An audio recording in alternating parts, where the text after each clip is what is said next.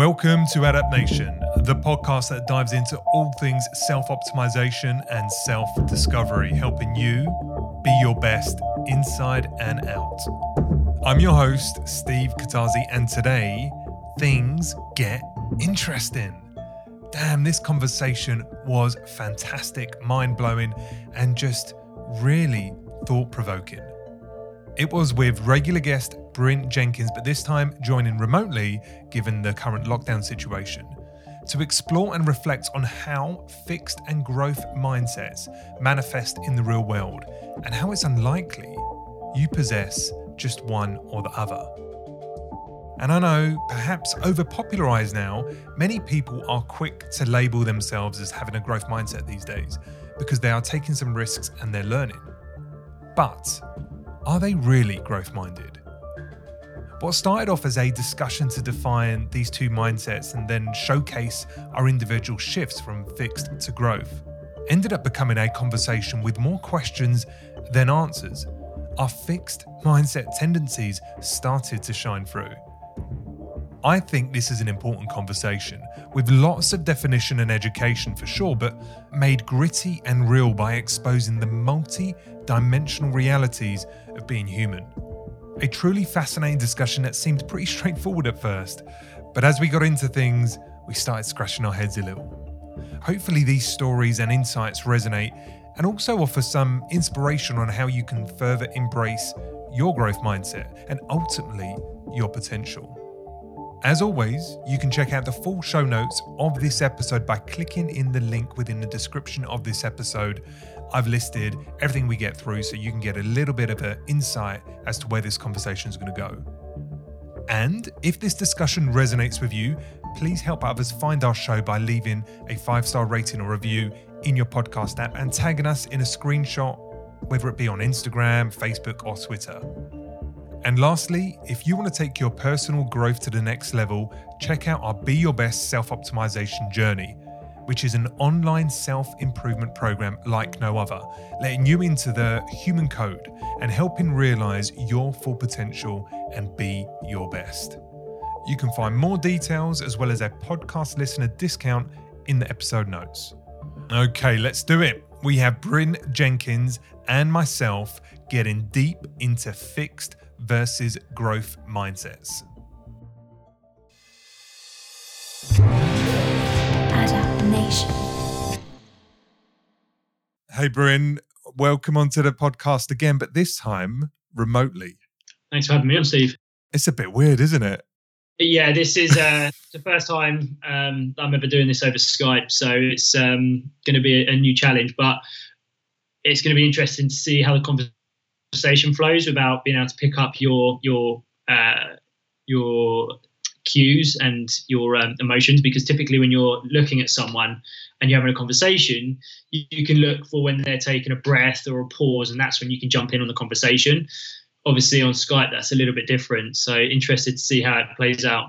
Well, you're a true guest of Adapt Nation now, because in most of our interviews it's done remotely. Usually it's done just audio, partly because we don't use the video for the podcast, and partly because the audio quality is better. So yeah, we are definitely handicapped, but hey, it's a sign of the times, right? With social distancing and doing our part to prevent the spread of the virus. We're taking one for the team, and we're connecting remotely. But hopefully this will be just the same for the audience as it normally is, man. But welcome back. Thanks for getting on the show today, Bryn. I know we had a little think about what is kind of front of mind for us both.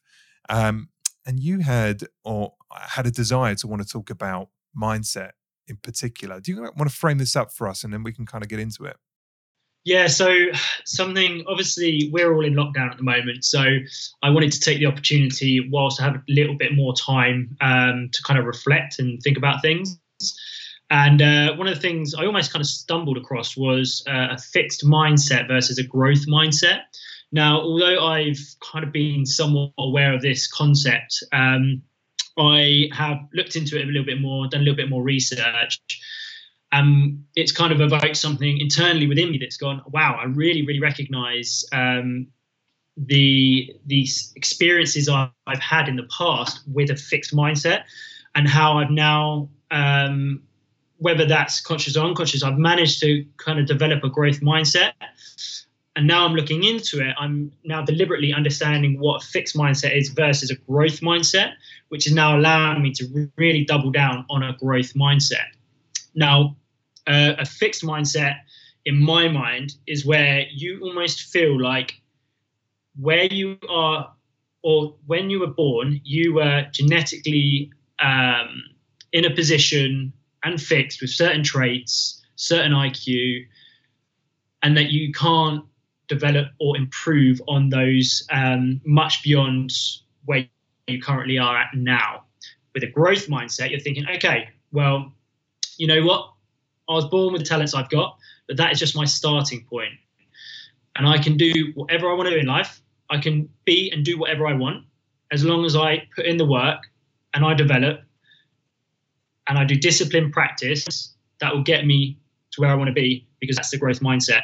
And when I was younger, I used to almost look at my peers at school, and they would be much better at, say, football, as an example. And I'd almost feel like the reason they're good at football is because they were born with that talent, because I had a fixed mindset. And I wouldn't put the practice in to get better at it, because I didn't think that would help, because I didn't believe in a growth mindset at that point. And no one had kind of guided me or told me about growth mindset. Now, looking back, if I'd known that, I would have gone, you know what, if I want to be better at football and I want to join in and be as good as they are, all I need to do is practice and play more. And I need to be disciplined in my practice, make sure I'm practicing the right things and getting the repetition in, the consistency.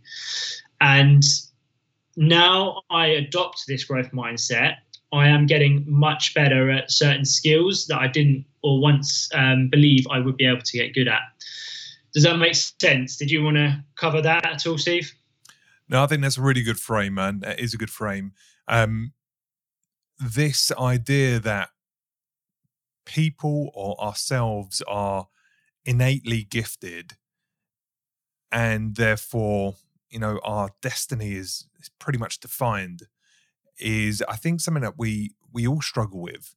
I also think that people can have a growth mindset in certain areas of their life and have a fixed mindset in others. And maybe we can explore that. So I've done a bit of reading as well, and I actually had the benefit of reading a book called Mindset by Carolyn Dweck a couple months ago. So this is still pretty fresh in my mind. And she is a researcher, lifelong researcher into mindset.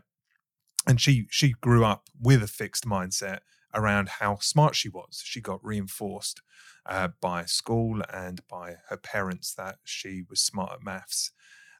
But upon reflection, she realized how much of an Achilles heel that was to her overall growth and development. So she wrote this book with research in mind. She spent a lot of times in schools, working with kids, working with adults, having a research team and doing a ton of investigation, scientific investigation. So she's basically the authority in describing these two mindsets and really almost the inventor of this vernacular. So maybe, Bryn, I can kind of dip a little bit into her book and just give us her definition of the mindsets, and then we can kind of work from there. Yeah, that'd be great. Okay. All right. So she describes a growth mindset. Oh, no, let's start with fixed. She describes a fixed mindset as intelligence is static. And in these people, they have a desire to look smart, and therefore they have a tendency to avoid challenges because that could undermine their smartness or capability. So they avoid opportunity to fail. They can get defensive and easily give up when there are obstacles set in their way. They can avoid effort because it can be seen as fruitless, or worse, it could undermine their position. They typically ignore useful negative feedback about their personality because they take it personally. And they can be successful, but they typically don't fulfill their full potential because they're unwilling to stretch and learn. Whereas a growth mindset really, it's not the polar opposite, but it is quite different. A growth mindset is focused on intelligence being developed, not being innate, but something you work towards. This leads to them wanting to have a learner tendency, a kind of beginner's mind, and they embrace challenges because they see challenges as part of growth. They look at obstacles and persist through those obstacles because they realize this is part of their journey. They typically embrace effort and realize that everything comes down to effort and practice and mastery. They usually willingly bring on criticism and constructive feedback because it allows them to learn about themselves. And they find lessons and inspiration from successful people. They're not fearful or envious of successful people. In actual fact, they look at them to try and replicate or understand how they can too be successful. And as a result, these people can achieve greatness. They typically can get to the top of their field, but their goal isn't to be at the top. Their goal is for continuous development and progress. And as a result of their passion of learning, you can often find these people at the top. Now, what I will say is fixed mindset individuals are not limited individuals in terms of talent or capability. You can find fixed mindsets in sport, in music, in business endeavors, in financial pursuits. And these individuals can be incredibly wealthy, incredibly talented, incredibly capable.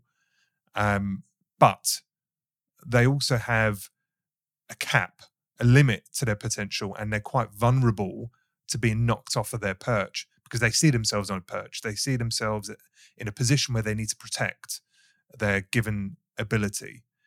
And you see this across sports. You see this specifically around the coachability of sports people. Fixed mindset individuals believe they have a God-given talent to be great at basketball because they're tall, they're strong, they've had reinforcement through their childhood. But these individuals will not necessarily put in the effort to develop, learn from their mistakes, dust themselves off, and overcome periods of failure. So that's kind of how I kind of see how she describes it in a nutshell. Does that kind of make sense? Does that kind of put a finer point on it on how you think about it, Bryn? Yeah, 100%. And I think it's an important point that you made as well about fixed mindset can be broken down into finance, sport. It could be learning languages. It could be, different skill sets. What I'm interested because I want to kind of hear your experience. Where are your fixed mindsets? Do you find there's certain areas of your life that you have a fixed mindset? Because I know you try to adopt a growth mindset, but naturally sometimes we tend to lean to a fixed mindset by default, and we almost have to catch ourselves in order to change that. Yeah, so I would say it's a difficult one because when I read the book and when I reflect on myself just at a high level, I'd say I'm insatiably curious. I am a questioner. I enjoy learning. And I embrace challenge. So I think the majority of me has at least developed into having a growth mindset where impossible is nothing, right? I'm not naive to think that I can be the best at any given thing you can throw at me, sport, music, so forth. I know my limits. But I have a tendency to not limit myself, to feel relatively boundless if I'm passionate, enthusiastic, and I put in the reps. That being said, there are absolutely areas in my life where I probably still have a fixed mindset now, Bryn. Like, for example, I just mentioned a couple of them. Music. I know I'm not musical, right? I can't play piano. I can't sing. I can't remember lyrics. I can't play the guitar. I just don't seem to have musicality in me. Now, what am I projecting to you, Bryn? Am I projecting into you that I just don't have the talent and I am handicapped forever and a day in my ability to get better at music? Or am I saying I've got I've got a fixed mindset. I have many talents. Music isn't one of them, and therefore there's no point even trying. Now, I think the honest answer, Bryn, is I'm being fixed. Maybe it's because I'm not interested. Maybe it's because I don't value music. There could be a number of reasons why I decide I don't want to put in any effort. But really, my musicality is a function of my lack of effort since birth. I've never made any effort. And therefore, when I look at musicians, I'm gobsmacked at their capability, because for me, it's foreign. It's completely alien.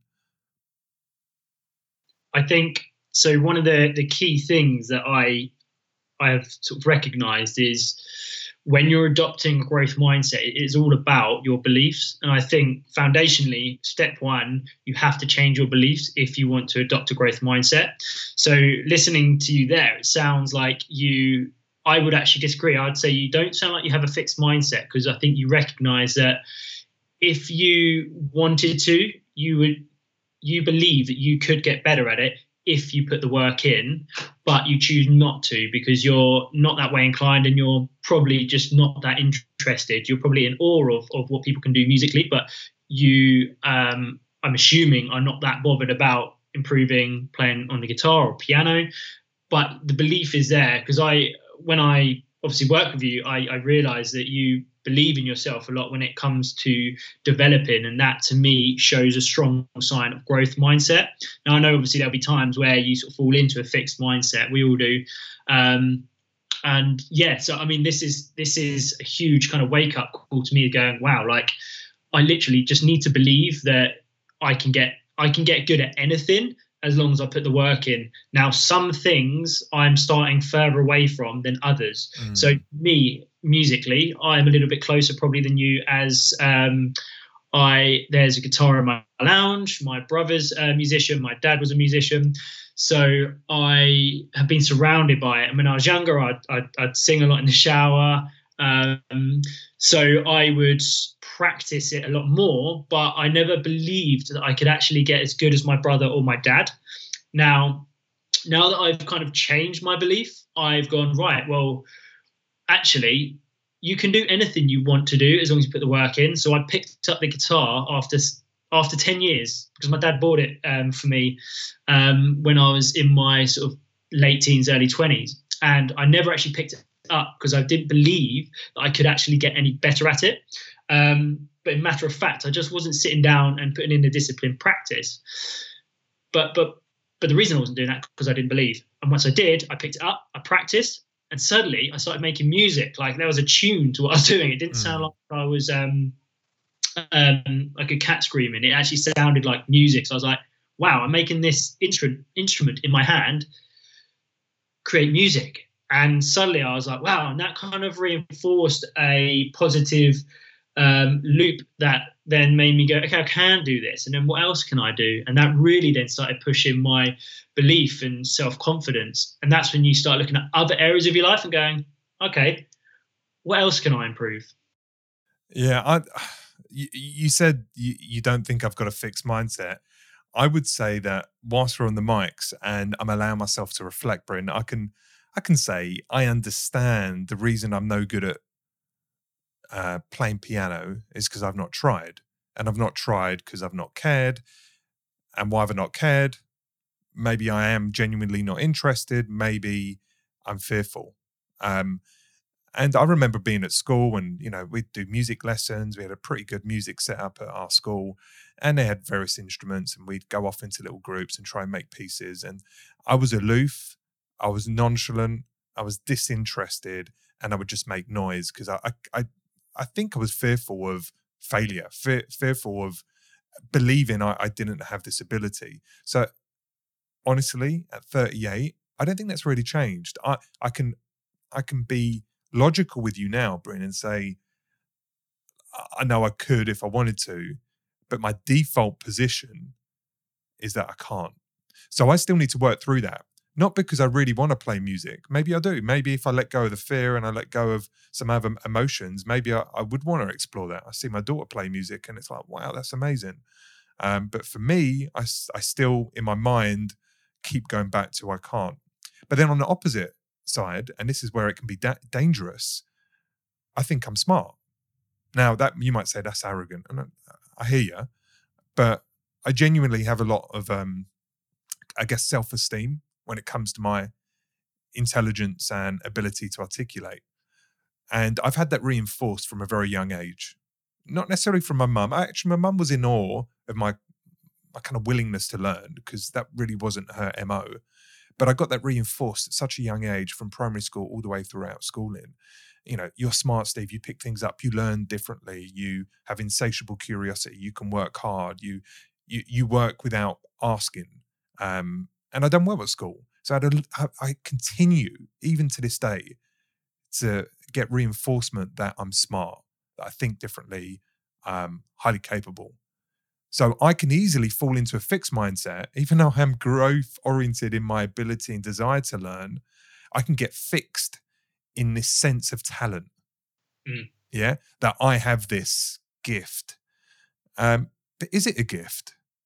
Is it a gift, or is it just curiosity and a willingness to learn? And if I can be more honest with myself and say, I'm not gifted, like stop telling yourself that story, because you're limiting yourself, because now you're defending with pride who you are.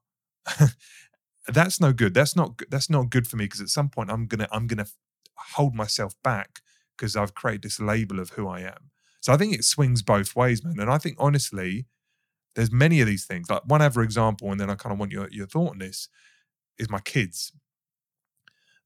After reading this book, I realized I was doing a terrible job with the way in which I supported my kids' growth. What I was doing, and I don't know if other people hearing this will resonate, but I've got two very different girls, Holly and Kira, and Holly is it's just challenging to say this, because I know I'm saying the wrong thing. She is talented. She's talented in the swimming pool. She's talented academically. She's got an infectious personality. She's enjoyable to be around. She seems to pick things up, everything quickly. And therefore, because she is oriented towards acquiring new skills relatively quickly, it's easy for me to say, and I have said many, many times, Bryn, and so has Michelle, and so has many people around her, she's just smart. She just gets it. She picks things up quickly. She's talented. So I would say to her, you're really smart, you're talented, you're beautiful, you're amazing at swimming. You know, I'll give her all of this praise. But guess what? I can see how damaging it has become, because she now owns and, tries to protect this position of talent, which makes her really, really, really vulnerable to failure. As soon as she hits a brick wall on something that exposes that she doesn't know, hasn't understood, or hasn't yet grasped any appropriate level of skill, she can break down. You can see this in games when we're at home and we're playing board games, or you can see it when she's doing homework and she doesn't understand it. You can see it when, every swimming race where she hasn't done well. You can see this across her life, that when she butts up against shit, I'm not as good as everyone else, or this is difficult, she breaks down. Now, we're trying to overcome that, but I have to take ownership of that and say, what part of this has come from the fact that we keep reinforcing her that she's talented, when in actual fact, she's just putting to work and she's a curious mind. What do you think about that, man? So my thoughts on that from a book that I've read on parenting, because obviously I've got little Joshua now who's 9 months, and I'm trying to read as much as I can before he gets to a certain age where I can obviously start teaching him life lessons. And I came across a scenario very similar where they were talking about how you reward your kids for doing a good job. And something that the author was saying is that you need to reward effort, as opposed to rather than saying you are talented and you're clever and you're smart. It's going, so if they draw a picture, you then look at that picture and go, wow, like you put in so much effort. That's amazing. As opposed to going, wow, you're so talented, or you're such a good artist. So rather than rewarding their talent, it's rewarding their effort, because then they start to go, okay, well, it's the effort that matters. It's the effort behind it. And if I don't succeed at something, that's probably because I didn't put the effort in. So, I mean, I'm not there. This is just what I've read. And that situation that you've just explained there kind of reminded me of what I'd learned in this book. Absolutely. So Carolyn Dweck says exactly the same thing. She says, do not tell your kids that they're smart. Don't tell them that they're talented. Be very careful about praising them. It doesn't mean you can't praise them, but you're right. The true gift you can give your kids is to teach them to love challenges, to be intrigued by mistakes, to enjoy effort, to seek out new strategies, and really to just keep on learning. You can praise that. A kid can do great work. Like they can, finish their maths in 5 minutes where it was expected to take 20 minutes. So what do? You're so smart. You're amazing. Go take a chill, or go, great. It shows that you've really grasped that concept and you've been working really hard to understand that. Fantastic. Seems that the work was a little bit too easy for you. Now let's try and do something that's going to really, challenge you and help you grow, and like reward them for basically doing more work, as opposed to saying, yeah, you're great. You don't have to work. And I think that unfortunately becomes a reinforcing theme of the fixed mindset. The talented fixed mindset individual will go, I don't have to try to be great. The basketball player, the footballer, I don't need to try to be great. But that only goes so far, right? Because at some point you come up against greater individuals, people that do put in more effort, like a Michael Jordan, right? Michael Jordan, we'd say is talented, but it's because he fucking trains constantly and forever. He's always looked at his craft, which is basketball, as something that he's forever developing. The hours upon hours upon hours of practice as a kid, the hours of practice before the game, the assessment of everything he's ever done, watching back at the videos. Like, he was never content to say, I'm there, I'm arrived, I've got it, I can stop now. It's a continuous development in his mind. And that's what has made him so great. He's got there because he loved what he's doing and he loved learning and developing. And I think if we can help our kids and help ourselves understand that that's really the joy of life, is the journey and the progress. A fixed mindset cares more about the outcome, getting there. The growth mindset individual passionately enjoys growing and developing and learning and going through the challenges. And as a result, they get the outcome that the fixed mindset wants, and sometimes even more. And I find that really compelling. There's a quote that I really enjoy, which what you're talking about here reminds me of the quote, which is, hard work beats talent when talent doesn't work hard. And I love that because it just rings true to me. And I'm like, wow, okay, so obviously there's a level of talent there, because obviously I feel like genetics obviously help, but they aren't everything. And like we're saying here, you can't have a fixed mindset thinking that it is just your genetics and therefore you have the talent. I just feel like there's starting points and there's certain areas in your life that you are ahead of than others. So for me, playing basketball, I'm probably much further back and I'll probably have to put in more work than Michael Jordan, for an example, because he's taller and I don't know what his starting position was like. However, we know that he was very talented, and then he worked hard with the repetition and consistency. And that's where he's got the perfect formula where he's going, okay, well, I've got a talent and now I'm going to work bloody hard at that talent. And therefore I create mastery and I'm one of the best. And I think that talent when it works hard is not to be overlooked.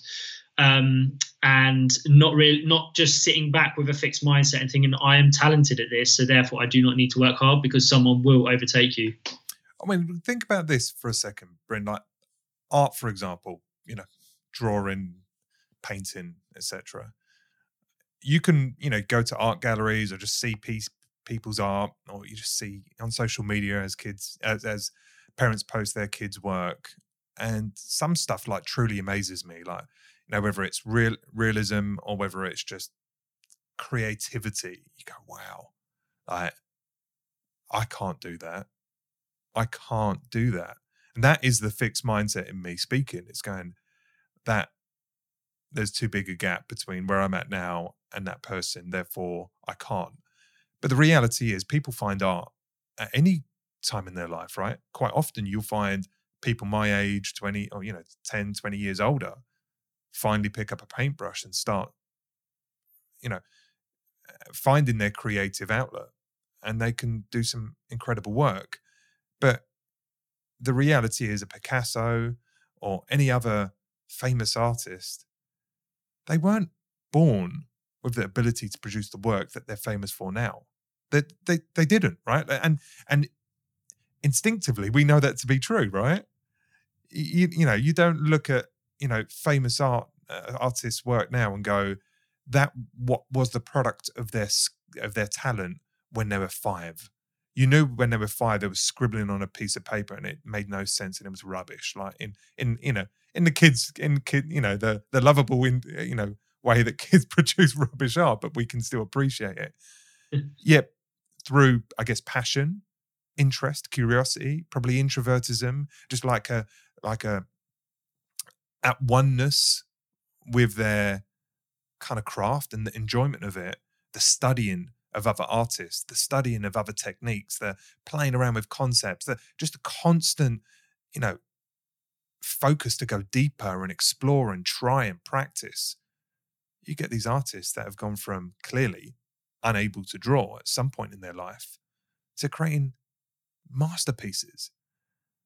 I can't look at art and say that therefore must be a talent, albeit the fixed mindset in me, Bryn, will say, but they must be talented.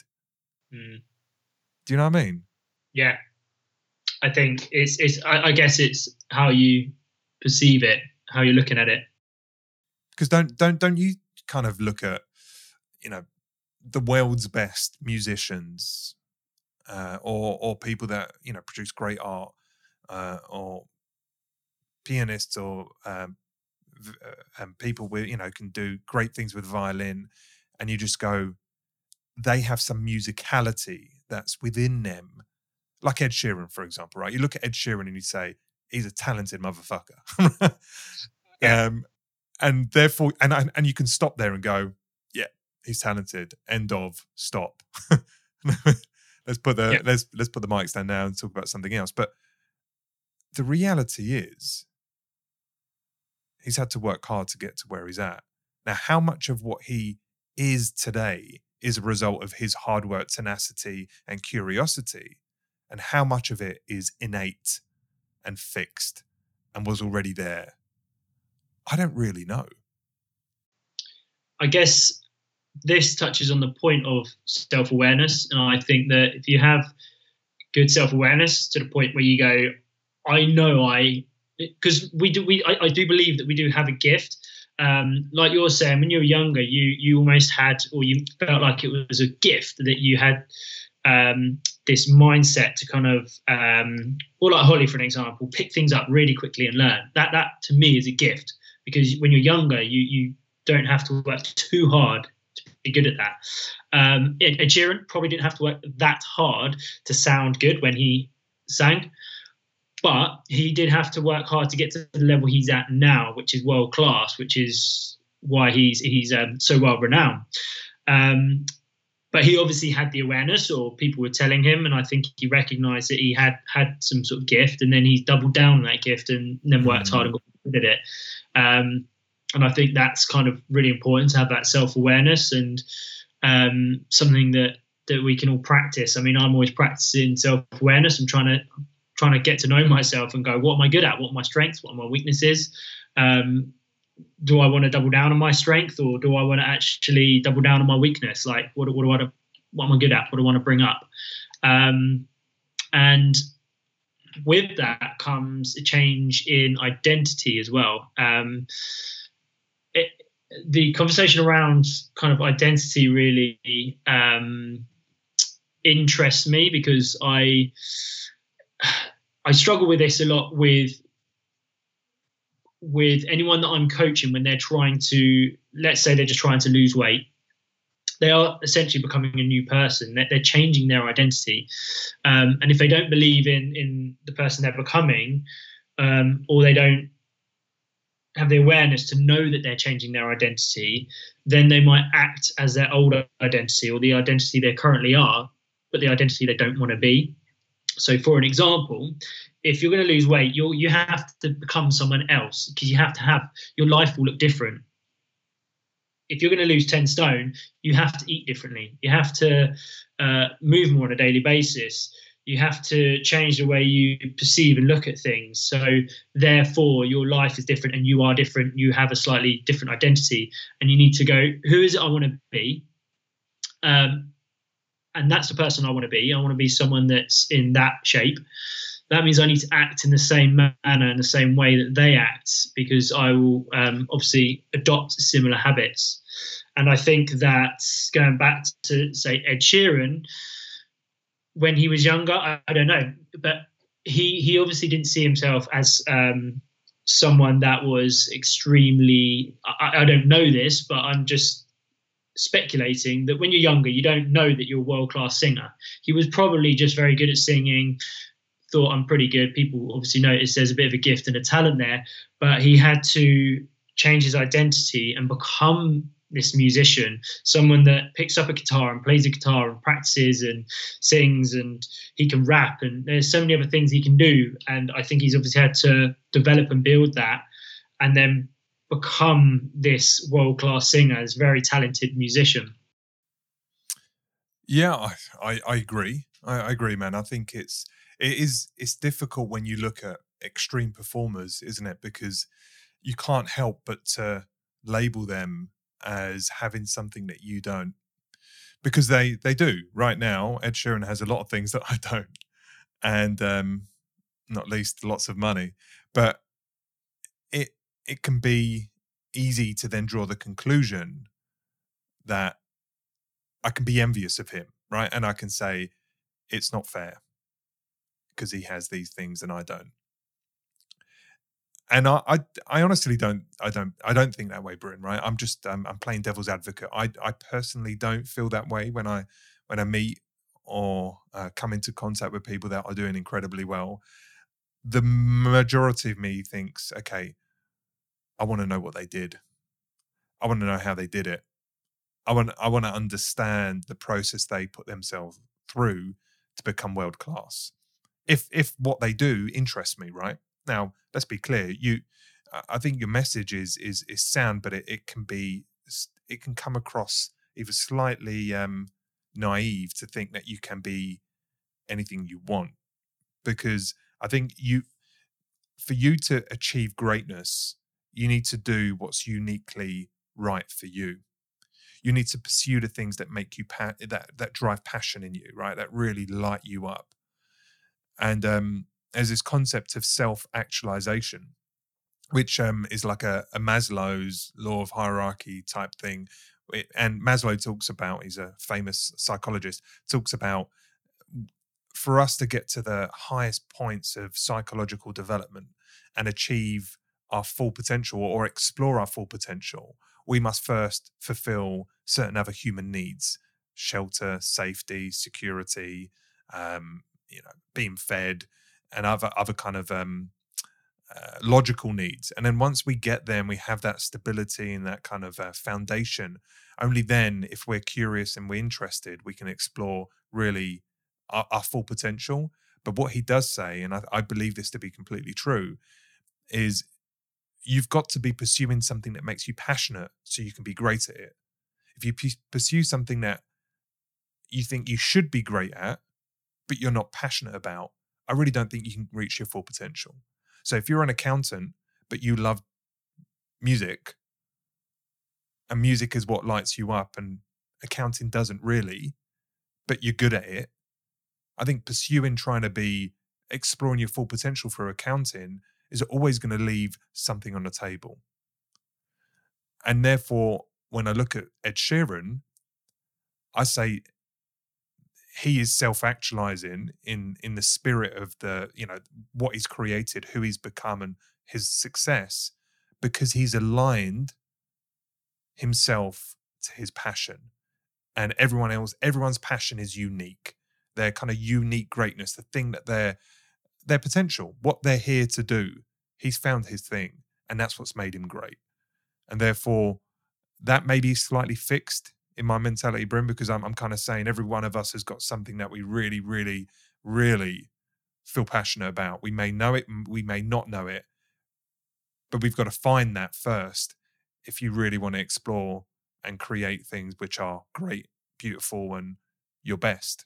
How do you feel about that? Yeah, I guess there has to be some sort of limit or cap on certain things that you can't be. It depends what level you want to get to, but let's just say world class.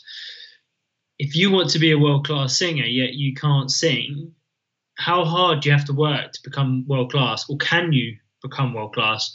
And that's a fixed mindset mentality, isn't it? If I can't sing, which I can't sing, can I become a world class singer? In my mind, the answer is 100% no. But what I would say about that is that then comes down to self-awareness. So you still adopt a growth mindset, but you also have to be self-aware to the point where you know where your limits may lie. Because for you, singing might be you might be slightly limited in where you're going to go with that. So if you're aware enough, you go, well, actually, you know what? I could be world class in a certain sport as opposed to singing, or an accountancy or something like that, where your talents actually lie, or where your passion might lie.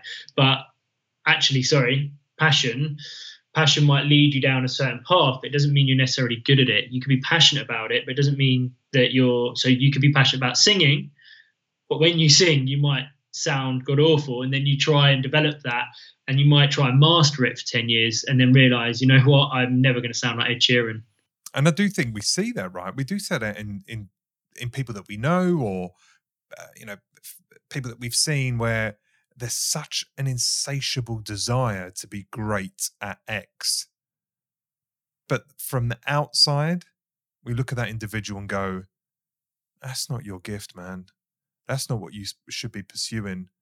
And you see it often, like kids like obsess about wanting to sing, and you're like, I don't know, maybe you're not getting good counsel, maybe you're not getting good tuition, maybe, there's development you've not explored, or maybe that just ain't your jam, right? But you want it to be, like, you want it so bad.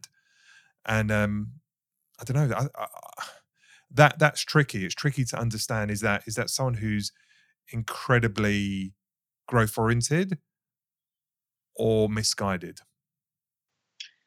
It's difficult because, I mean, we've all heard of stories where someone has literally come from the bottom and no one would have had faith or belief in what they've achieved, and they've managed to do it.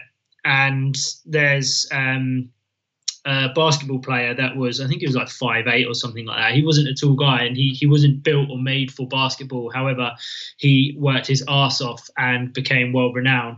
And that just shows that hard work and persistence got him there. But it depends what it is, because like we're keep going back to singing, because that's it's quite obvious whether you're a good singer or not. And I almost feel like you have to have a gift to be able to sing well.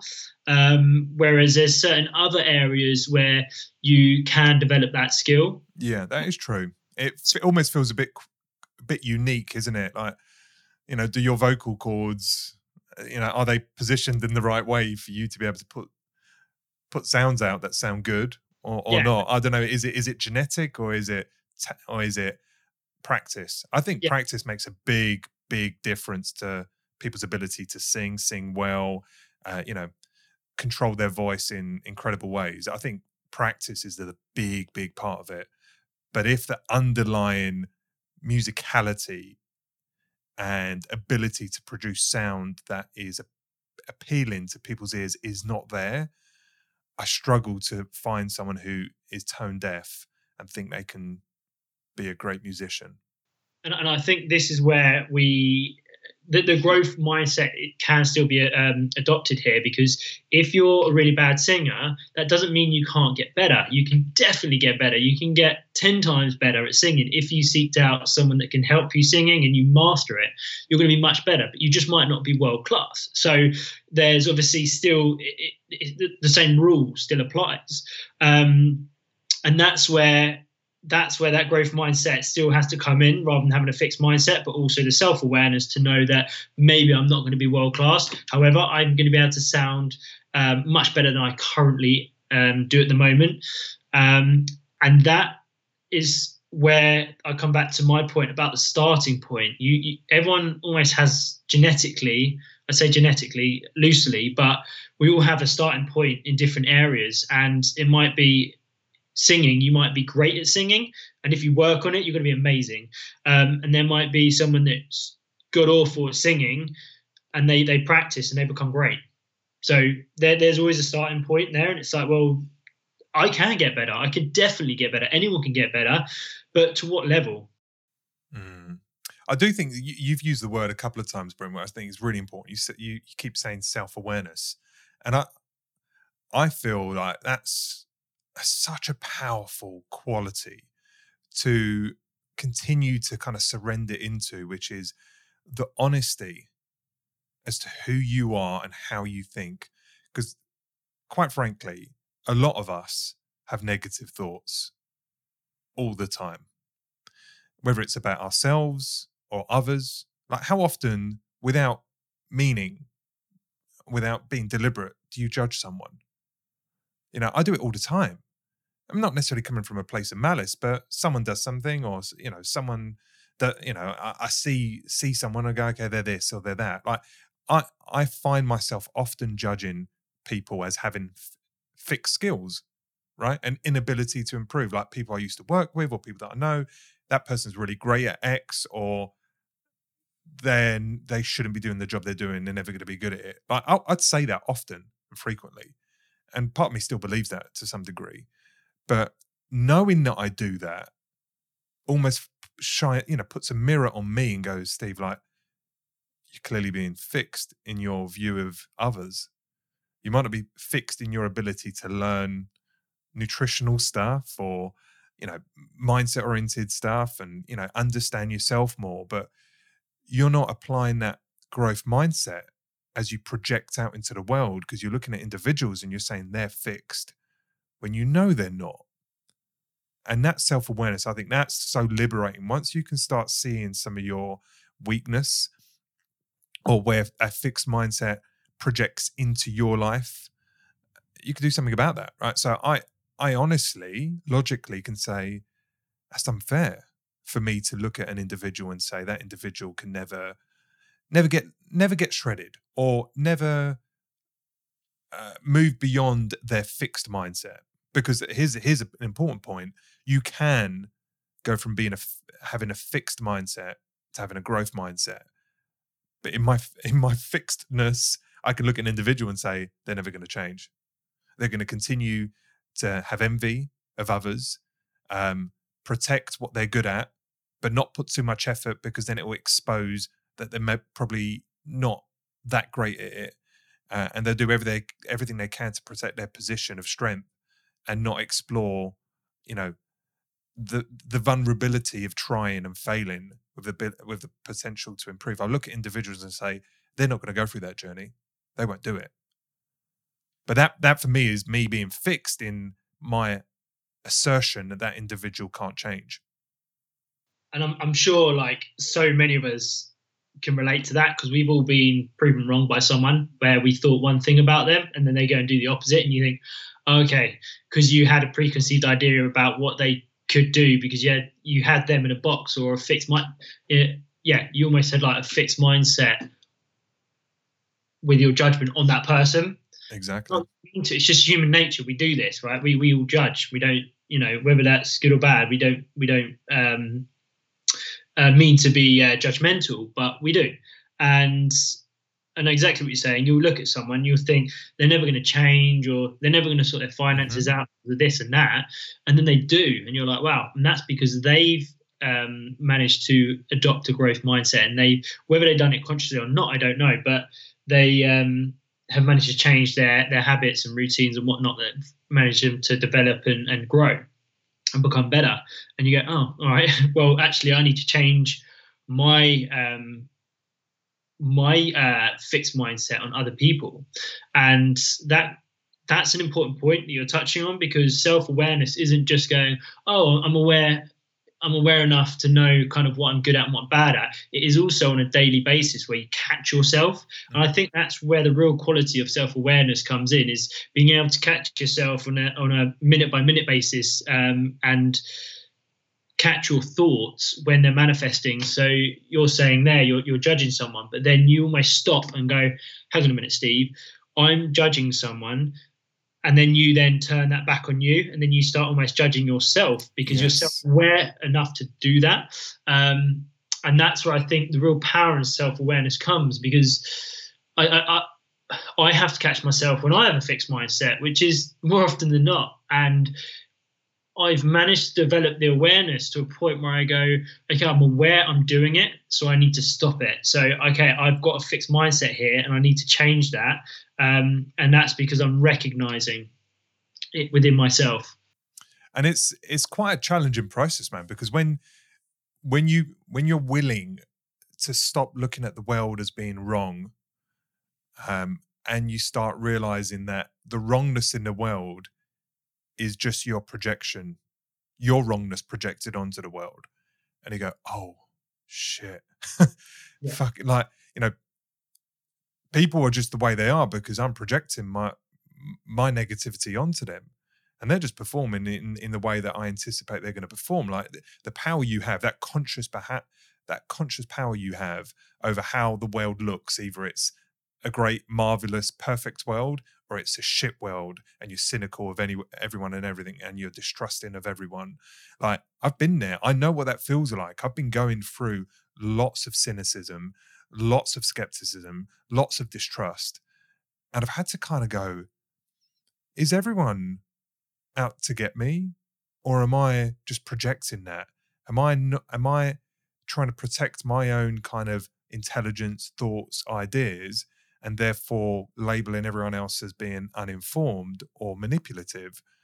Or is that some trust and love issues that I just need to project out more love, and I need to be more willing to embrace people and, their greatness? And then that, I know this is kind of like shifting a little way from this topic of fixed or growth mindset, but in actual fact, it is growth. For me, it is growth to say, do you know what? It is humbling to say, or to stop labeling myself as having certain skills. I've always said that, I'm a great salesman because my sales career has been splendid. It really has. And therefore it's easy because of the accolades and, the trophies and the financial benefit and just the kudos that I'd get across my industry and the companies I've worked for, that I'm the shit. I'm really good at selling. But that stops me from seeing my weakness. That stops me from saying, actually, Steve, you do a lot more talking than listening. You can be quite forceful. You have probably got ways to finesse your salesmanship that you're not leaning into because you're afraid to go from being the best sales guy to being weak because you're developing something you've not tried before. And I've had that, man. I've had that, and I still have that. So having that awareness to go, my talents can my assets can become my liabilities. My assets can become my liabilities. Like I've done like psychological assessment on myself and understood my strengths and weaknesses, and I've spoken about that on the podcast previously. And my strengths, quite obvious, and my weaknesses are quite obvious. Lack of empathy, generally like the softer skills have always been a struggle for me. But the futuristic possibility, optimism, hard work type skill sets have always been my strength. And I can go down and say, that's me. I'm fixed. I do these things well and intuitively, And these other things I suck at. So I'm just going to have to accept my weakness and move on. I lack empathy. I lack compassion at a deep level. I could say that, and that would be right here and now, that I struggle with those things. I'm definitely not as good as you, or not as good as my wife at reading the tone and knowing when to tell the truth and when to say the right thing, which might not be the truth. But I know, Bryn, that that's a learnable skill. And I want to become more empathetic. I want to be able to do what's right for you in this relationship and not just do what's right for me. I genuinely want to do that. And I realize that I'm actually holding myself back because I've had some views of myself that I've labeled as fixed. Like, I'm the smartest in the room and I can articulate better than others. And I have a dominance and that's just the way it is. And individuals want to be lectured. Like, they don't. They don't want to always be proved wrong. They don't always be dominated. They want to win too. They've got pride. They've got an ego, and I'm suppressing it. And now I'm starting to see these. I'm going like, fuck, Steve, like you are handicapping yourself with your fixed mindset of who you are and who you aren't and what you can't change. And I believe I can change it, but it's going to take effort because, as you said, my starting point is that much lower than, say, Michelle, who's just got that empathy in spades. And that's important because you understand that and you go, well, actually, you know what? Like, empathy for me is worth doubling down on or working on. That is maybe a weakness. And you go, well, I need to work on empathy. And I think there's a lot to be said as well. The fact that you left a job that you were already good at, because I can imagine being good at a job, you get a lot of praise for being good at that job. To then leave that job and do something completely new, which is working for yourself and having to create new systems and ideas and just not be at the top. I can imagine that's quite a shift, but I think that's great because it's almost adopting that learner mindset, that growth mindset, which is a learner mindset, because you're now going, you know what, it doesn't, I'm already at the top of my game in what I'm doing for my current job. And then you've now moved on and done something that you're having to redevelop yourself and skills. But that's where the true lessons come from, right?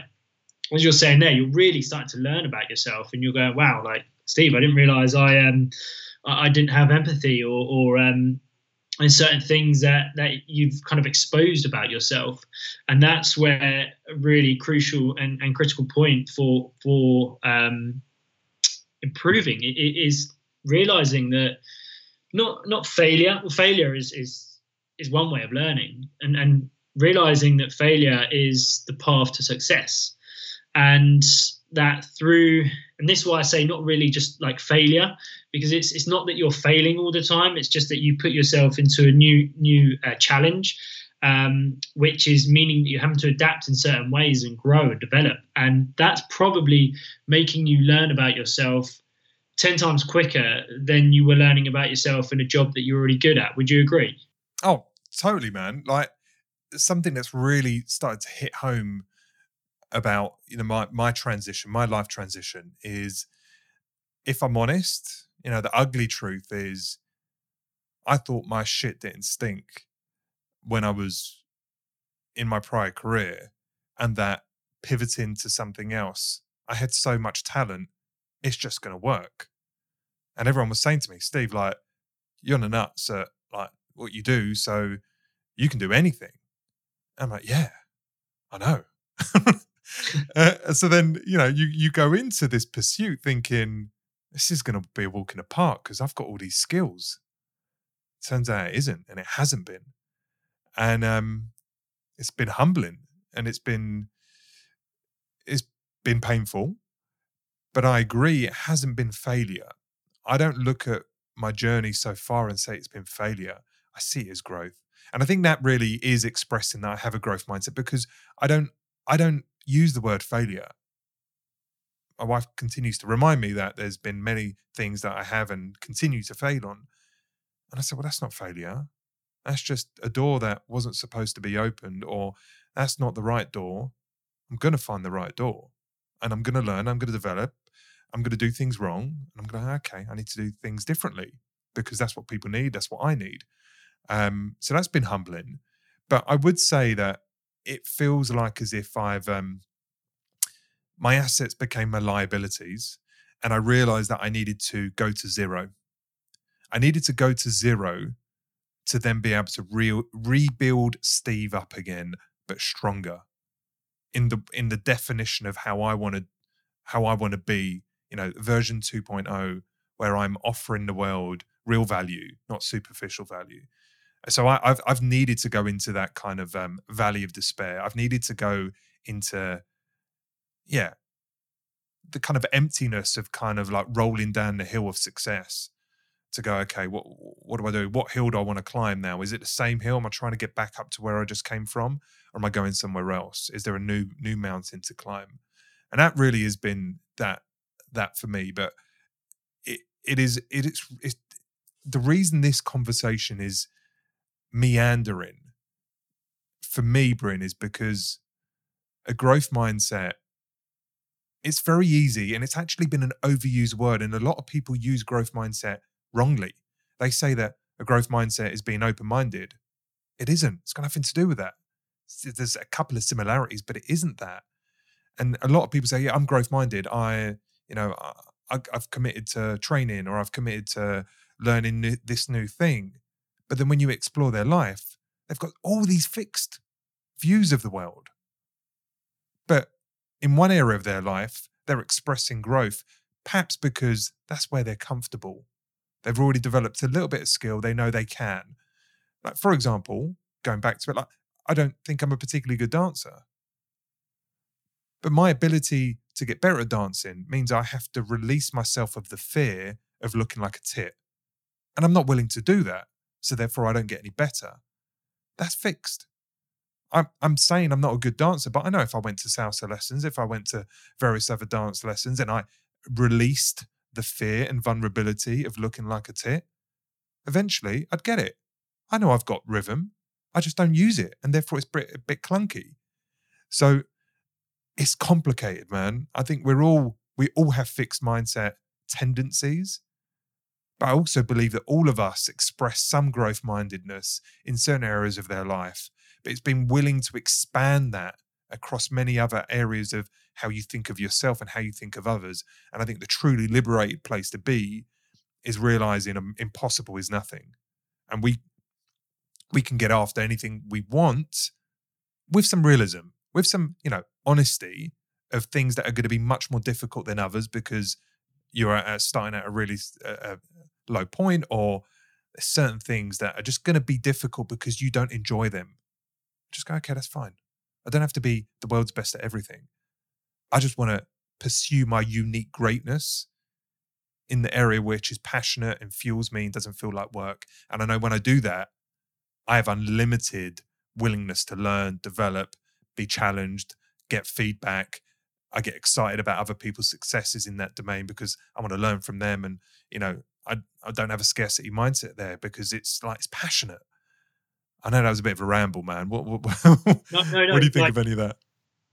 You touched on some really good points that kind of got me thinking, because I was like, because I'm constantly thinking about what is this? What does it mean to have a growth mindset? And that was a really important point that you made there, that someone might be developing or thinking they have a growth mindset just because they are trying something new. And as you put it, open-mindedness is not quite the same as having a growth mindset.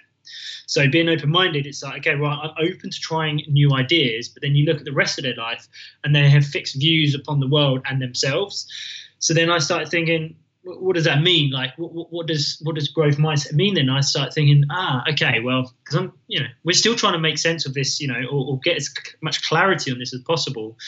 And so I started thinking, well, I guess a growth mindset is at the point which you know that you can improve on anything in your life.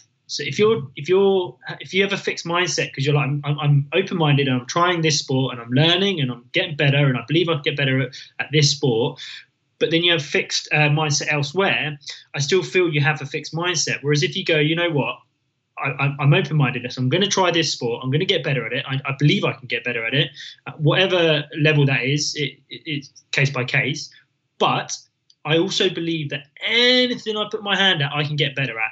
Because I know that there's certain things I can't become world class at. However, I know that I can get better at everything now. At everything. If I put the work in, I can get better.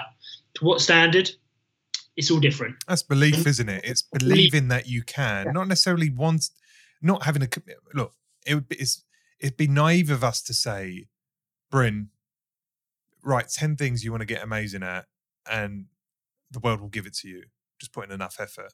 I think one, we've got a capacity issue, right? We do have, there's only a finite amount of energy you have, right, to get after passions, right? You can't have a passion about everything in the world, right? You just can't.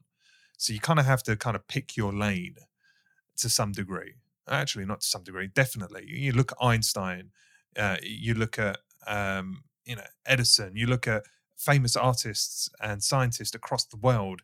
They had to pick a lane. They obsessed about one thing. Beethoven obsessed about one thing. He got great at that.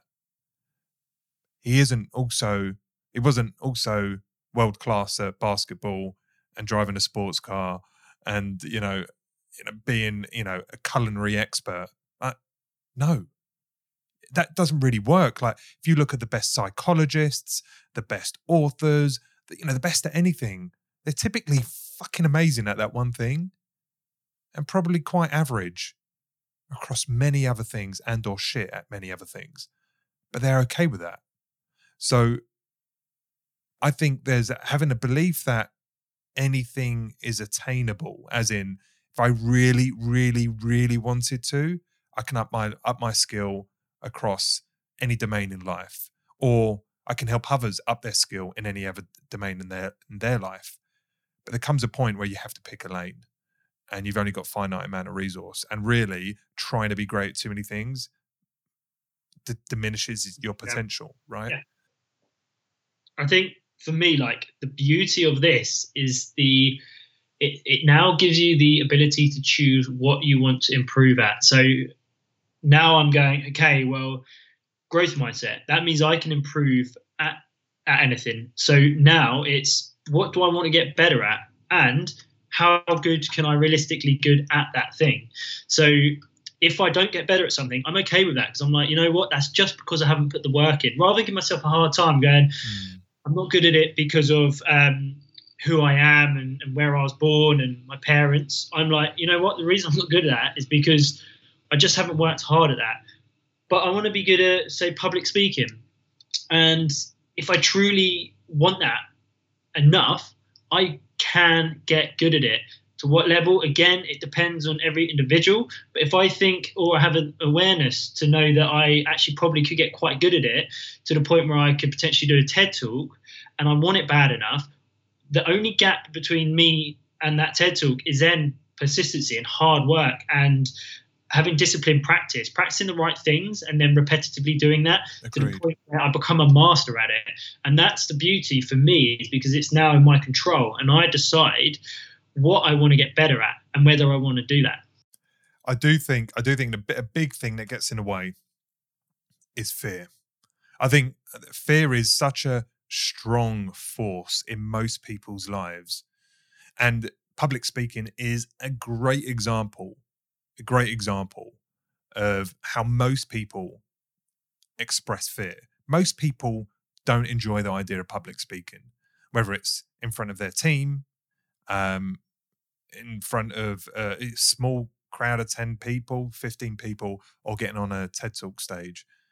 People just clam up with the idea of it because it's fear, right? It's fear, it's vulnerability, it's, being judged, it's having shame for getting things wrong. It is such a powerful, powerful force in our lives that to be growth-minded, you need to work on your issue with fear as well.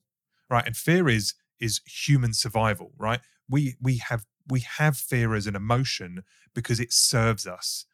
For the millions of years of our evolution, fear has helped us identify threat and survive, right?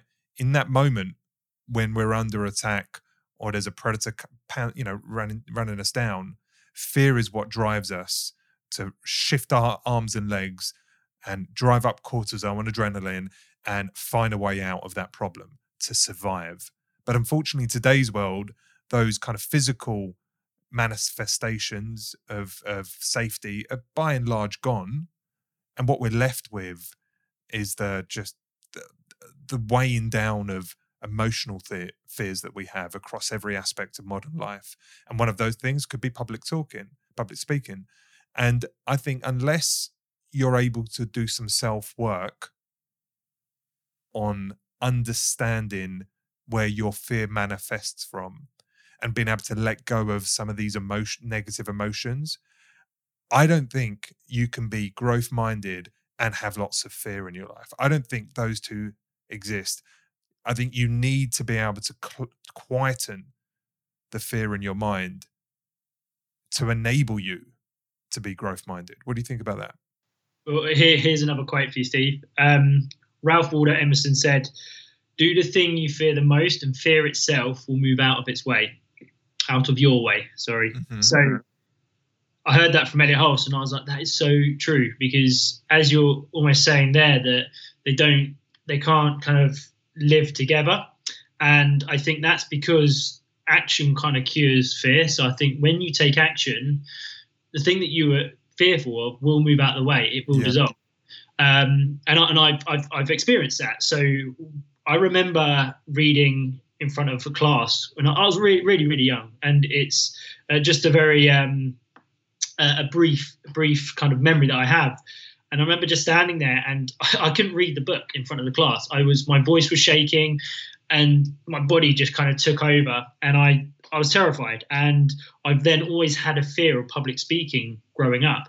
But now, I mean, we've done podcasts, and I've done workshops and seminars in front of people, and the fear factor is still there to a degree, but when I do it, it definitely moves out of the way. And the minute I start talking, it dissolves, it goes. And then obviously every time I repeat that, it gets less and less and less, and I get more and more comfortable. You start to enjoy these things now, right? Exactly. And that's where it's okay, well, I can actually get better at this. I'm not fixed, and I don't have to just accept that I'm not good at talking in front of crowds of people or live on a podcast.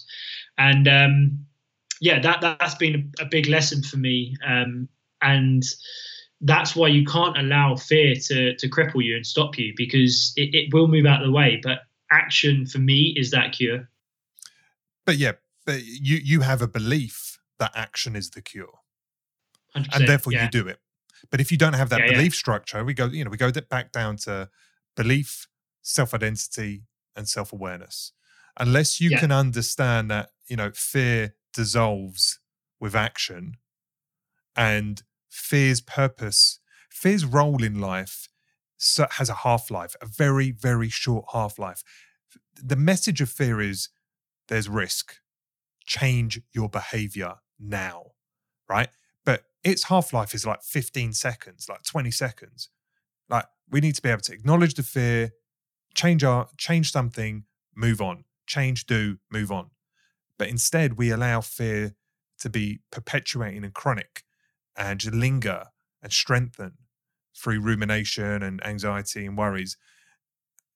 And we've got to understand that fear really doesn't have a purpose to be present constantly. We don't want to say that we shouldn't be fearful, because without fear, we would be complacent. And in complacency, we would not survive, right? At the kind of grassroots level of an animal in the field, right? If you're just overtly complacent, you'll get taken down. So fear has an important role in life, but we need to be able to put it in a box. And we need to understand what you've just said is which action dissolves fear. And you've got to believe that. And the last thing I wanted kind of to say on this is through my work at Adapt Nation, I have had some of this kind of self-reflection and also this kind of awareness that there's many people that have envy of my situation, whether it's the physique I have or the relative wellness that they perceive, or the work ethic or the confidence to do what I do, whether it be on the podcast or write stuff or just generally put myself out there. And I can sense that envy. And some people are willing and honest enough to say, I am envious of you. I kind of hate you a little bit. I get frustrated with you a little bit because you're projecting something out there into the world, which I know I can't have. You have a skill set and a focus and an energy and a commitment and a self-belief that I don't have. And therefore, when I look at your body and I look at my body, when I look at your talents and I look at my current level, you're just winding me up now. And I hear that. I genuinely hear that because I think there's some reflection I need to do about making sure I do not, stir up those emotions. But honestly, what I hear is self-doubt, shame, guilt, fear, anxiety, lack of self-belief, and a level of fixedness in their mind. Because I'm not doing anything incredible. I really am not. I don't have any outcomes which others can't achieve. My physique is not particularly, outstanding. It isn't. And I know it's come from no genetic benefit. It definitely hasn't been genetic. And it hasn't come from some secret source of training that no one else has access to, nor has it come from any level of stoicism which is unattainable or inaccessible. It hasn't. Everything I've done has been completely doable by anyone else who wanted it. Now, someone might say then, honestly, Steve, I actually don't want to put in effort because I don't really care for your physique. Like, I admire it, but I don't care. If I don't have it, it's fine. It's like, okay, if that's you speaking your truth, I'm cool with that. Because I'm not saying I've got a physique that everyone should want. But if you, at an honest level, would like to have my physique, stop fucking telling yourself the story that you can't get it. Because you can. And that is something I'm trying to process. Trying to not be judgmental of other people's fixed kind of view of themselves and also their fixed view of me. But trying to work out how I can help. And that's where it comes down to your decisions, and you decide whether you want it. Because at the end of the day, if you want something hard enough, you'll get it. And I know that so for me, I have sort of I have three things that I prioritize in my life. So number one is being a dad first and a husband. Number two is being a coach and my career and trying to master being a really good coach. And number three is trying to have a body and be an athlete and be at a certain level. But that is number three on my priority list. So because that's number three on my list, that means that it's still a high priority. Number three sounds like I don't prioritize it, but I do because it's on my top three. But that means that I'm probably going to be sitting around 10, 12% body fat. I'm probably only going to train 4 to 5 times a week, sometimes 3 times a week.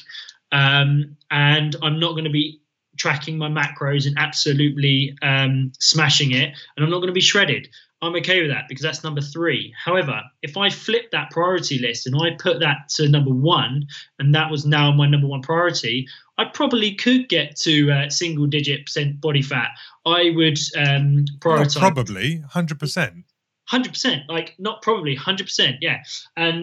But I know that it's on number three of my list, so I'm okay with being a little bit soft around the edges as long as my health is good and I'm in reasonable shape to the point where I can be an example. But I know that I'm not going to be absolutely shredded. Now, things might change, but I know that my priority for me is being present with Josh right now because he's 9 months old. So I want to be around as much as I can. Mm-hmm. So therefore, it takes me out of the gym a little bit. And it means that I'm not on my phone tracking as much. I want to be present for Lisa.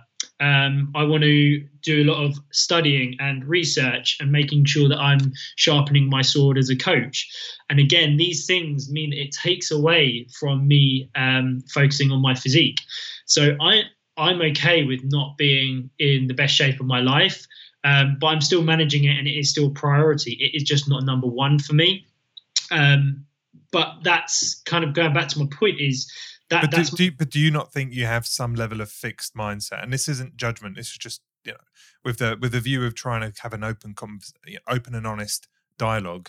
Yeah. Do you not feel at some level you have a level of fixedness as it relates to what your true potential could be, given your history, given your current physique, and given, your stature? Do you feel that there are limits that you self-impose as to what can be done that maybe you don't want to confess to, but kind of sit there subconsciously, kind of holding you back a bit? To a little, maybe to a degree, but I think for me, this is more about me learning that I used to think that you could have perfect sort of harmony and balance in your life upon everything, and actually, you were the one that kind of brought it to my attention in an early podcast when we first started, and I remember disagreeing and saying, "No, I think there is balance," and you were like, "No, there's not balance. Like if you up one thing, that reciprocal inhibition, it like pulls the other thing down almost. Like there's only so much energy and time you have." And therefore you have to pick and choose where that energy goes. And for me, that's where I've learned, rather than kind of having the fixed mindset of it's my genetics and I'm not in, because I would agree that I'm not as in good shape as you right now. So I'm rather than me being envious and being like, Steve's got the genetics, it's like, actually, I know that Steve's just put in the work and he's been consistent with it. And maybe that's a higher priority for Steve right now. Not that the other things aren't. It might be that your situation and scenario is slightly different. As an example, I spend 6 hours a week driving back and from work. So I know that I am a little bit more spread thin because of travel. So my time is a bit more spread, things like that. So that's where I have to kind of be realistic a little bit and go, well, I know if I want to be in the shape that I want to be in, there's no limit on that. Like I could be in the best shape of my life if I choose to. Now, I could still be an amazing dad to Josh and a husband and get better at my what I do as a job and be in incredible shape. I believe that. Yes, I still do. But I don't know if I want the hard work enough at the moment, because I feel like life is pretty good at the minute, and I know that comes with a level of sacrifice and hard work. But there will be a point where I might sort of turn that dial up a little bit on number 3 and go, you know what, I want to be in better shape because summer's like literally around the corner. I've got a holiday in 4 weeks. So you know what, I'm going to turn that dial up a little bit more. So I might have to then push back on, I don't know what it might be. It might be sleep. It might be a little less downtime, watching Netflix, whatever it might be. But I do know that there's definitely an element of turning dials up and down. Does that make sense? I mean, it does, man. And you triggered a thought, which is something I'm grappling with, which is you often find that when someone has extreme achievement or is an expression of what you want, and the gap between them and you is great, right? And let's use physique, for example. Steve's got muscle that's probably taken years to develop, and he's 30, 40 pounds lighter in terms of body fat than I am. And I'm older. So that sounds like almost impossible.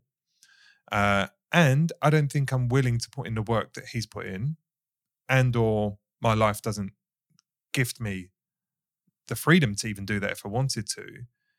So then you then go, but I would love that physique. Like if I could snap my fingers, I'd have it. But then the conversation then goes to, but do I even really want it? Like, is it even going to matter? Actually, do you know what? Physique is just for people with ego. Physique is for people that are just obsessed about this, and that they're not enjoying life. They're not embracing that other stuff. It's either or. It's either I love my life and I'm happy with my life and I'm content with my life, or I pursue lifting weights as a means to love myself a little bit more. And I find that fascinating because I know that's the story that goes through many people's minds when they're confronted with the challenge of developing their physique to not just losing a bit of weight, because I think that is relatively easy. It's developing a physique, which is not just the defining, but the developing, the building, which it takes a long time to build the symmetry, the muscles, and the physique that you probably want. So I struggle with that from a mindset perspective. Is like, what is the truth for that individual? Is the truth that they honestly don't care, and it's just like it's a bit of a desire, but it's not something that really matters? Or does it matter enough, but they're suppressing it because they don't believe they can do it, and or they don't want to put the work in? And this isn't trying to come from a place of judgment. This is just trying to come from a place of understanding myself as well as everyone else. Is what is the truth? And do you ever feel that, Bryn, like that sometimes you're making sacrifices on desires, and now you're actually labeling that desire as shallow and unnecessary and not worth it, and actually, it's only lesser people that have those desires when you're enlightened, or you look at the bigger picture, or you value, social or friends or family. Actually, that desire is pointless, and therefore I can justify that. I can justify my inaction, and I can justify my judgment on that individual, saying they're shallow, egocentric, and they've got issues. Try and unpack that a little bit. How do you feel about all of that? I just feel like, I mean, it's hard to unpack, the psychology behind why someone would want to be in or the actions they take and want to be a certain way. But I do feel that there's a level of priority, and it depends whether your priorities lie in, as you say, socializing, seeing friends, family, or being absolutely shredded. Not that you can't have both, but they do kind of push and pull a little bit from one another. And I mean, kind of going back to me again, my experience is that for me, it's a matter of speed. So I'm like, well, right now, like, don't get me wrong, it's still priority to be in better shape. Now, I don't know why I want to be in better shape. I'm talking from an aesthetic standpoint. Mm-hmm. And that is probably shallow. And when I say shallow, that might be because of my ego or insecurities, because I do have a level of insecurity when it comes to my body. And I think a lot of people do. I think that's only natural. And I'm quite happy to admit that. But it's not crippling, and it's not a big issue. It's just, I think it's there. But so what I'm doing now is I'm not giving myself a hard time and going, why am I not in incredible shape right now?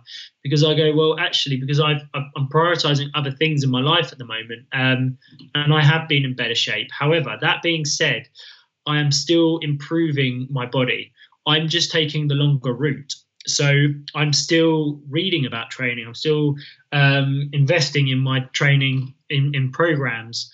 I'm still looking at ways in which I can get better in the gym and progressive overload. And my body is still progressing. And as you say, it takes years to really kind of sculpture and build muscle and definition. And my body is definitely much better as a result as it was 5 years ago, because I am more disciplined. And again, I have a growth mindset. So I know that it is all about repetition and hard work and practice. And that means I am more consistent with my training. I'm just not in tip-top shape right now because it's not number one, as it's number 3, but I am still progressing and improving. It's just going to take me that much longer, whatever that endpoint is. And I know it's not about the endpoint, it's about the process. But for me, that endpoint is going to be much further away than if I was to bump that up to number 1 on my priority list and give it absolutely everything. It's an interesting point, isn't it? And I think, tying a bow around all of this, the reason I made this is that I think, there is a level of fixed, it's a fixed mindset to suggest that I cannot achieve something as, I say simple, because it is simple, it's just hard. Simple as creating a body that is, the best version of myself. I'm not suggesting everyone can walk around like Arnie, because, there's a lot that goes into that physique, not least the anabolics, but it's that's not what I'm talking about. But everyone has the God-given right to be in their best possible human appropriate physicality. Everyone has that opportunity. Everyone does. And the science and that process is not actually that complicated, really. When you take out, when you take away all the knowledge we have and you boil it down to the things that need to be done, it's consistency, it's effort, it's nutrition, and it's perseverance. So when I hear people saying they can't, what I'm hearing is that's a fixed mindset. Now, what I struggle with is when I can't becomes I don't need to. And I don't need to, not because I don't want to, but because I don't believe it's possible. And that therein lies, I guess, the conundrum of a fixed mindset, which is how do you take a desire, an interest, and not devalue it because you're scared of it?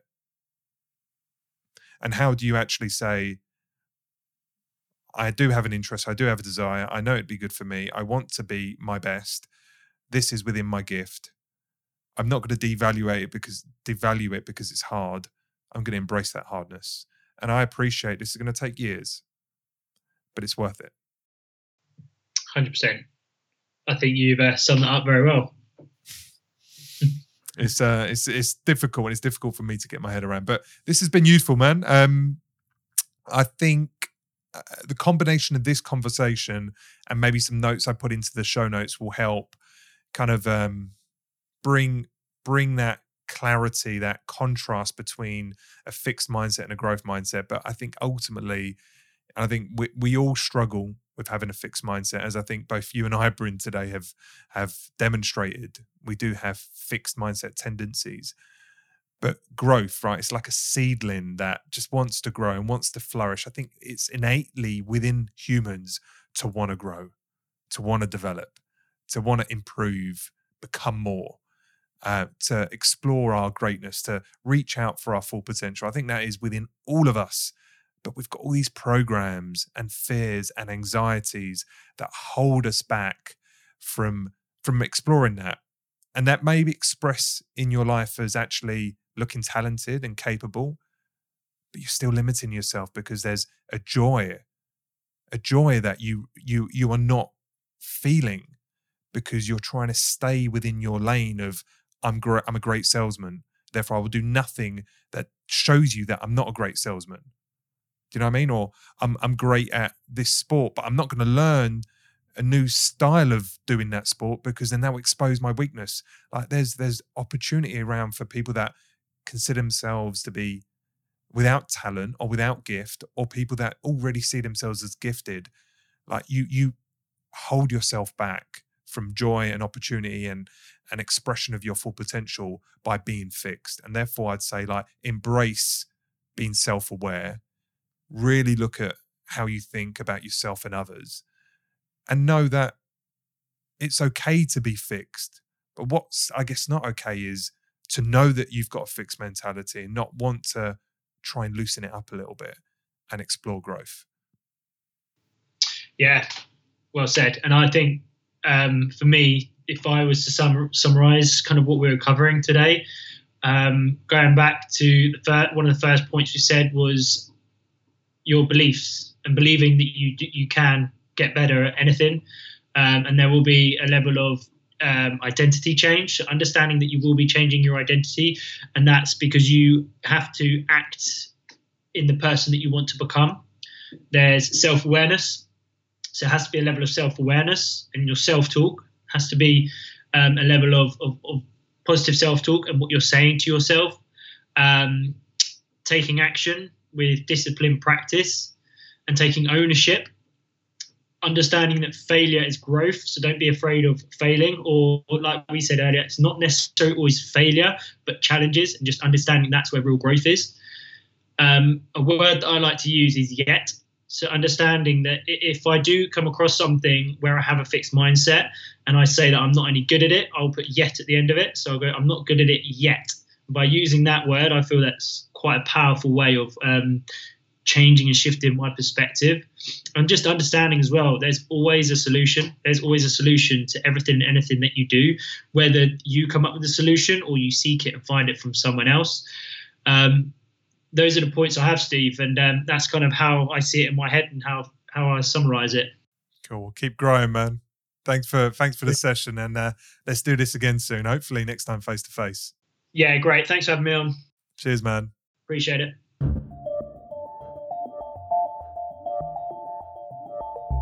So this is what I want to know. Has this conversation got you thinking? I don't know what position you was in before this call, but hopefully after listening to this episode, you are reflecting on just how growth-minded are you? Not to suggest you aren't, but are there aspects of your personality or your thoughts or your beliefs that are maybe holding you back because you're judging others or yourself with a fixed mindset? And if you want to read more about this space, then I would highly recommend the book called Mindset by Carol Dweck. I'm sure you'll enjoy that book and enjoy the growth ahead. Hopefully this and every other episode you've listened to so far proves that we are all about providing you with the tools and expert knowledge to help you improve and optimize your strength, health, and mindset. We want you to be your best. And to be your best, you need to invest in yourself. So do go check out the Be Your Best Self-Optimization Journey. The details are in the episode notes. It is a fantastic, unique, and exciting program of self-discovery, self-optimization, and self-actualization. I'm pretty sure you'll enjoy it, but irrespective, I just want you to make the most out of your life. So I'm going to let you go now, and you can crack on and be your best.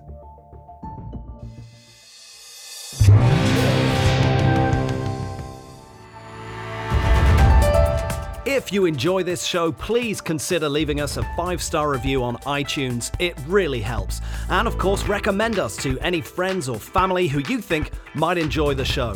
Feel free to get in touch with us via our website, adaptnation.io, or your favorite social media channel. This has been Adapt Nation. Till next time, thanks for listening.